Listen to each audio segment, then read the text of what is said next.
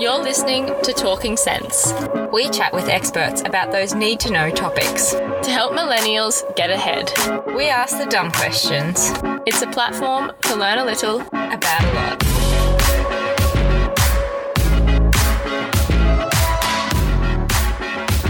Okay, so welcome to another episode of Talking Sense, and today we want to discuss all the things that will be changing for health insurance coming forward. So if you guys didn't already know that on the 1st of April each year, premiums for health insurance change, and this year is no different. They'll be changing again, but there's also some other changes that are happening.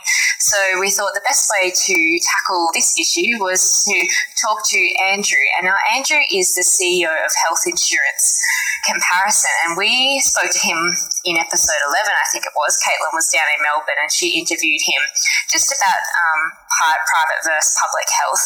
And so we've got Andrew back here again to just talk about what's happening April 1 and what it means for millennials. So welcome, Andrew. It's great to have you on board again. Thanks, Rachel. Good to be here. I probably should say that Caitlin isn't here, and that's because we're doing this episode over Skype because Andrew's in Melbourne and we're in Brisbane here.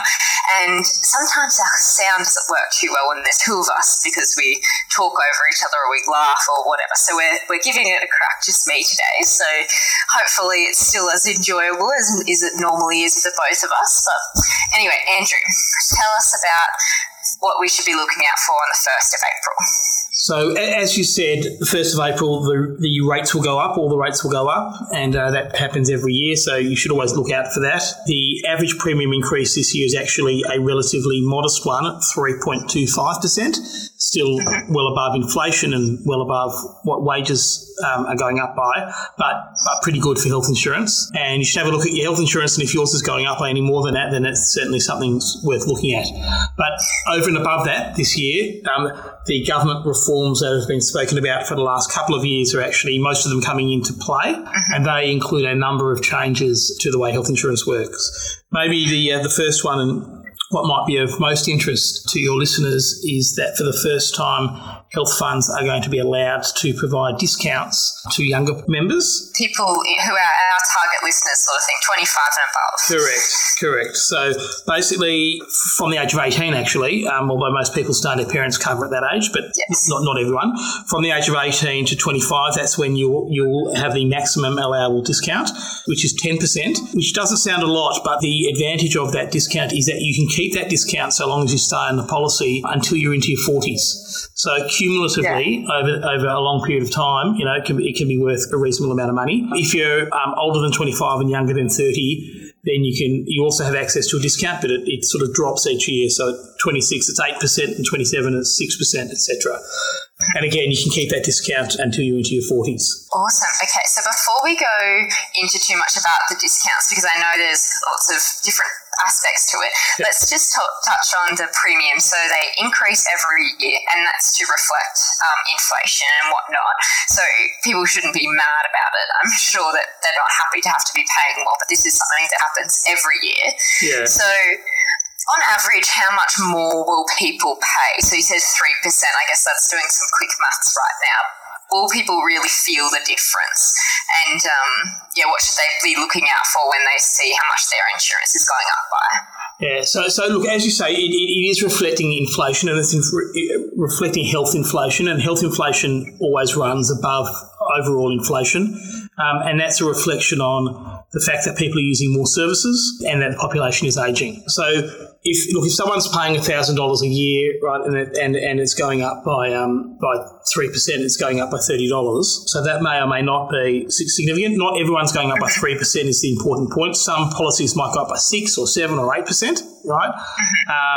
And the really important thing is actually just to make sure it actually has on it what you need and what you're using and what you want to be covered for, and that's generally worth to you much more than 3%. So you can use this time knowing that your premiums are going up to have a look at what you are paying for and then sort of go from there. Like it's almost a forced reminder to check back in on your health insurance. Yeah, so I mean, for example, let's say you've changed dentists, you get your teeth cleaned somewhere else, right? So it might be that where you were before you had no gap, so you were walking in and out and you weren't paying any out of pocket. And now with the new dentist, you've actually got a a big gap, you might be paying $100, $150, just to get your teeth cleaned. So, that would be an example of, well, there'll be a health fund around actually where you won't have to pay that, and your premium will, in all likelihood, will be very close to your old premium, and if that's a service used regularly, then that would be worthwhile, right? Or a physio or glasses or something like that. Whilst at the same time, you're sort of touching base to make sure that your hospital cover is sort of adequate for where you are in your life. And it might be that, a year has passed and your situation's changed and you might need more cover or you might need less cover depending on what's happened. On what's happened, yeah. That's I think it's a really good point to take in account, like just maybe take a few hours or whatever it takes to reflect on what you are paying for and what you potentially don't need. And the really good thing is in Australia, if you change your health insurance policies, you don't have to do the waiting time again, do you? That's right. That's a key to the way health insurance is regulated. And it's quite different to other insurances. You don't need to re-serve waiting periods. The maximum waiting period for anything is 12 months anyway, even if you have a pre-existing condition. But if you've had previous cover and you're covered for it, then you can use it from day one. And it's an interesting thing about people who have pre-existing conditions. I know with things like life insurance and other things, people think, well, I've got a pre-existing condition, so they won't cover me. Health insurance doesn't work that way. And it's really important that people understand that. So even if you've got family history of things or you've got a pre-existing condition, yes, you'll have to wait. If you're new to health insurance, you might have to wait 12 months before you can claim on that. But after that 12 months, right, it's fully claimable, regardless of the fact that it existed. It was there beforehand. And it won't take a couple of hours. I think, especially if you spend a bit of time online and then if you speak to someone for 10 or 15 minutes, you'll have a good understanding about whether you should sort of stay where you are or whether it's worthwhile. There might be something better out there. Yeah, so our listeners should get out there and in one lunch break, if they work in an office, or one weekend, if they can, should really just take an hour. You're saying it wouldn't take a couple of hours. It doesn't take long at all just to do that health check of your health insurance, We're finding that people are saving, several $100s. It's not a one-off. It's because it's an every year thing. So it's a reasonable return on investment for an hour. If you think about what your hourly rate is, it probably is a very reasonable investment to spend an hour. So that's good. Sometimes we need a reminder to do that. So hopefully this episode can be that for people. So we know you've just mentioned rates go up. So does anything else change? So your excess, does that increase with the percentage increase as well? Or do they stay standard if your policy... Yeah, so your excess that you have on your policy will stay the same. What's changed in relation to excesses is that the maximum allowable excess was $500 for a single or $1,000 for a couple or family. You can now get policies. From the 1st of April, you'll be able to get policies which actually have a $750 excess. So the good thing about that is if you go to hospital, you only pay your excess when you go to hospital. You don't pay it at the dentist or glasses or whatever. And you only pay a maximum of once in a year. Okay, so again, unlike car insurance where every time you smash your car, you've got to pay your excess. If you have a bad run and you're in hospital for a few times, you only pay the excess the first time, once in a year. So some people will choose to actually reduce their premium by going onto a higher excess policy. Which at first sounds a bit contradictory. So you think, why would I want to pay more excess? But if it means lower premiums, correct, and then you only have to pay the one-off excess, you're better off. Yeah, and especially young people, they have the hospital cover for just in case and for big things. And when you go to the hospital, it could be $20,000, it could be $50,000. You just want to be covered for it. So for people who can come up with $750, right? An additional $250, it might be in their interest to pay a lower premium. It's really about people's to some extent. This is about people's attitude to excesses and how that works. Some people hate excesses, right, and will prefer to pay a bit more so that they have a low excess or no excess. Yes, okay. But I do see the benefit that, I haven't been to hospital, so I could be very happy to have a higher excess, and it means that if I did have to go to hospital, I might have to pay that $250 more, but the chances of me having to go to hospital in the next 5 years are probably pretty low in comparison to people that are older.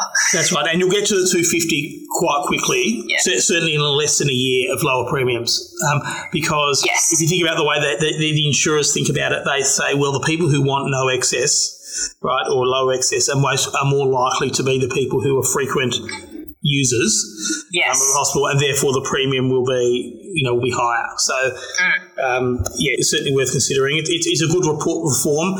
I mean, there's an argument that actually it's not enough. Certainly overseas, you can get health insurance policies where you have excess of a couple of $1,000, but that's not the case here. The maximum will be $750. Yeah, each time. Yeah, not each time, but each policy can't have more than $750. Okay. Now let's talk about the other changes that the government's brought in. So first, I think the most exciting for millennials is the discounts that are going to be allowed going forward.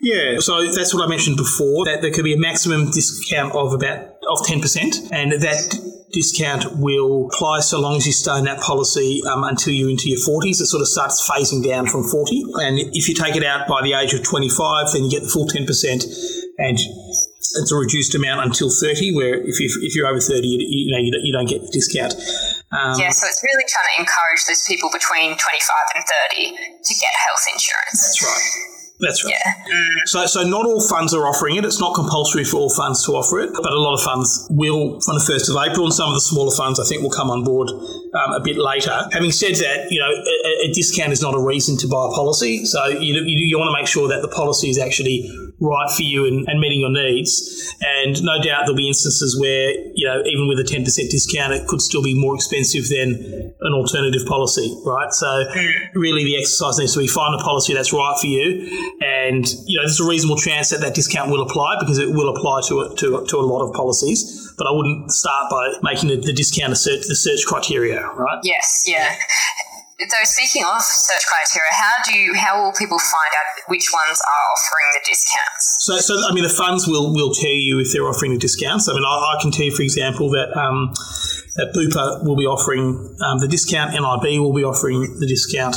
HCF at this stage are not offering a discount, but they may later. So each fund will, certainly the ones who are offering it will make it very public. Very known, yeah. But what you were saying before is that you have to look for what policy, because you have to keep that same policy to retain the discount. That's right. That's right. And in my personal opinion, that's sort of a slight flaw in terms of the way that it's been designed by the government, because someone at 25 might have very different needs and views of what they need on their cover compared to someone at 32 or 35 or whatever. So when the way it's set up at the moment is that if you change policies, then the discount doesn't continue. And I can see exactly what you're saying through that, because I'm turning 25 in July, so I need to work out very quickly what insurance I will be going with, because I get kicked off my parents, which I'm very grateful I've had for the last however long. But I will be looking at a policy, and then there's no reason for me to say get pregnancy cover on my insurance because I'm still only 25, but I can imagine I'd need that in, say, 5 years. But if I had to change policies, then you lose that discount, and then I can see that that's where the issues arise in terms of the benefit of the discount. But if you, I guess you can find a policy that will cover you for 15 years and you're pretty happy with that, the prices, then it could be a big benefit in the end. That's right. So I mean, in that case, you've got 5 years of value out of it, so long as it's the right policy. It's obviously not 15 years, but I guess 5 years is better than nothing. Is better than nothing, yeah. And we do love a good discount. I think there's something very satisfying about getting a discount. So I can see the marketing benefits for sure. I'm sure we'll be seeing a lot of those new ads from us April 1st saying millennials can get discounts and whatnot. It'll be interesting. When they asked me what I thought, I said to them that I didn't think 10 was a particularly big number. But in their defence, it's understandable why they needed to keep the number modest, because they wanted to run for a number of years and to commit to 20 or 25%, for 15 years is a big ask. Yeah, that is, and that's a lot of savings over time. So I can see a lot of people probably would use and abuse that a bit too much potentially. So are there any other changes? We've talked about the excess, we've talked about the discounts and premiums. Are there any other changes coming in, or even potential changes if we have a change of government? Okay, so the answer is yes. So let's just talk about the change of government first. Yeah. So the Labor Party said that there'll be two things that they're going to do. One is they will cap premium increases at 2% for the next 2 years. So what was an average of 3.25 this year will be less next year and the year after. So that'll be interesting. And the other thing that they said they're going to set up the Productivity Commission is going to have a look at health insurance. So what that will probably mean is that over time there'll be some more sort of changes to the way that it's set up. So we'll have to wait to see how that pans out.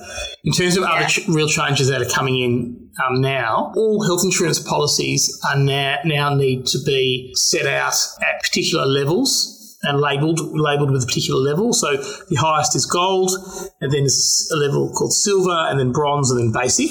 The idea is to simplify and to sort of give a label so that people can sort of see where things are at. So gold cover essentially covers everything. Silver cover covers pretty much everything. The only things that are allowed to be excluded on a silver cover: pregnancy, cataracts, joint replacements, dialysis, weight loss surgery. And then a bronze has some more exclusions, like heart surgery, back surgery can be excluded on a bronze, and a basic is really like an accident cover. So those levels should make it easier for people to be able to sort of compare their covers and see where they're at.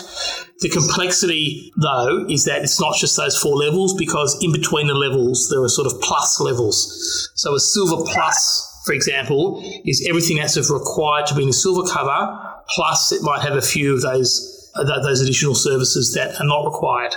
And similarly with the bronze plus and similarly with the basic plus. So essentially, there are going to be like 7 levels of cover.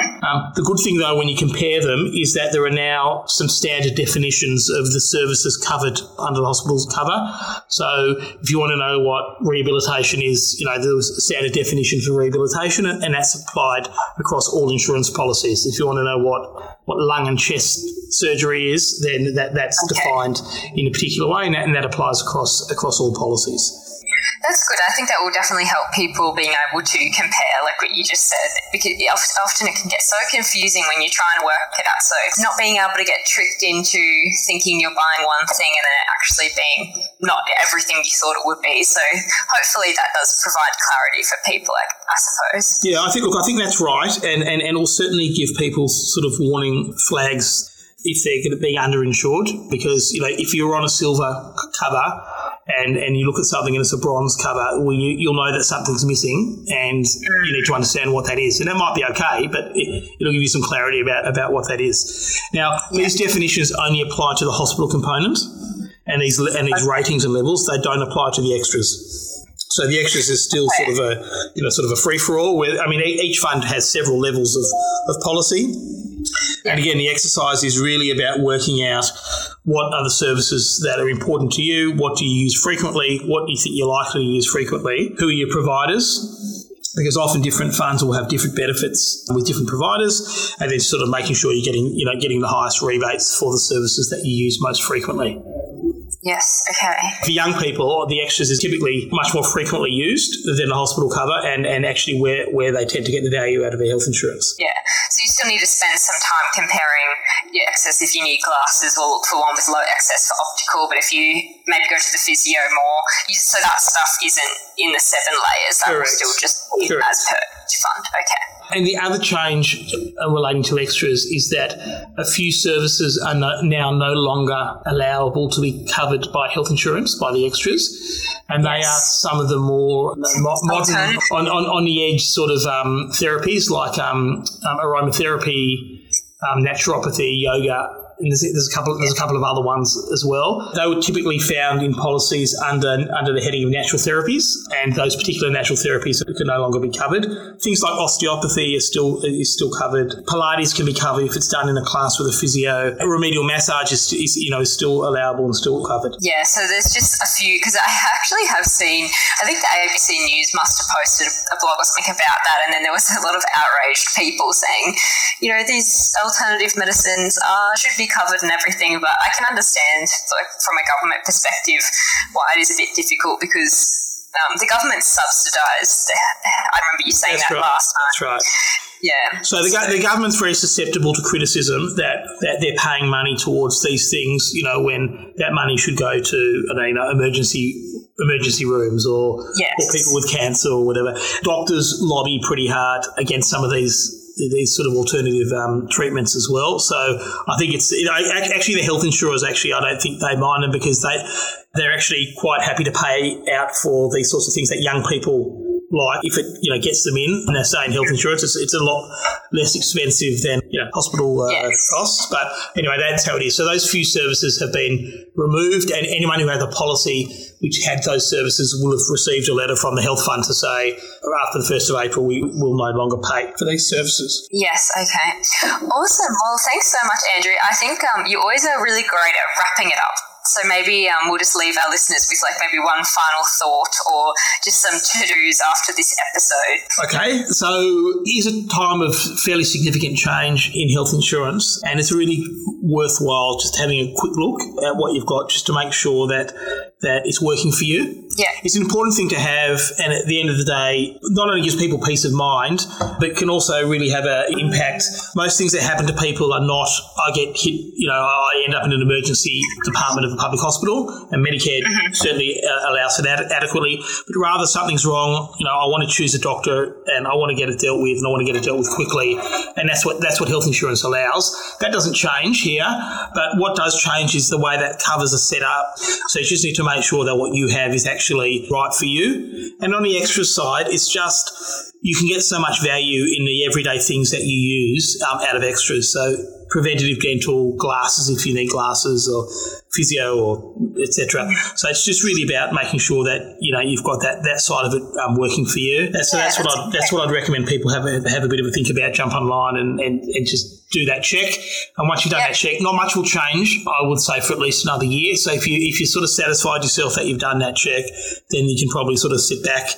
Unless something major changes for you personally, you can probably just sort of sit back and go from there. Yeah, perfect. Well, thank you so much, Andrew. Really appreciate you coming on again. So just for people, this is Andrew Davison. He's the CEO of healthinsurancecomparison.com.au, and we'll put the website in our blog and link Andrew so people can put a face to the name and everything. But thank you, Andrew. Really appreciate you being on another episode of Talking Sense. Pleasure.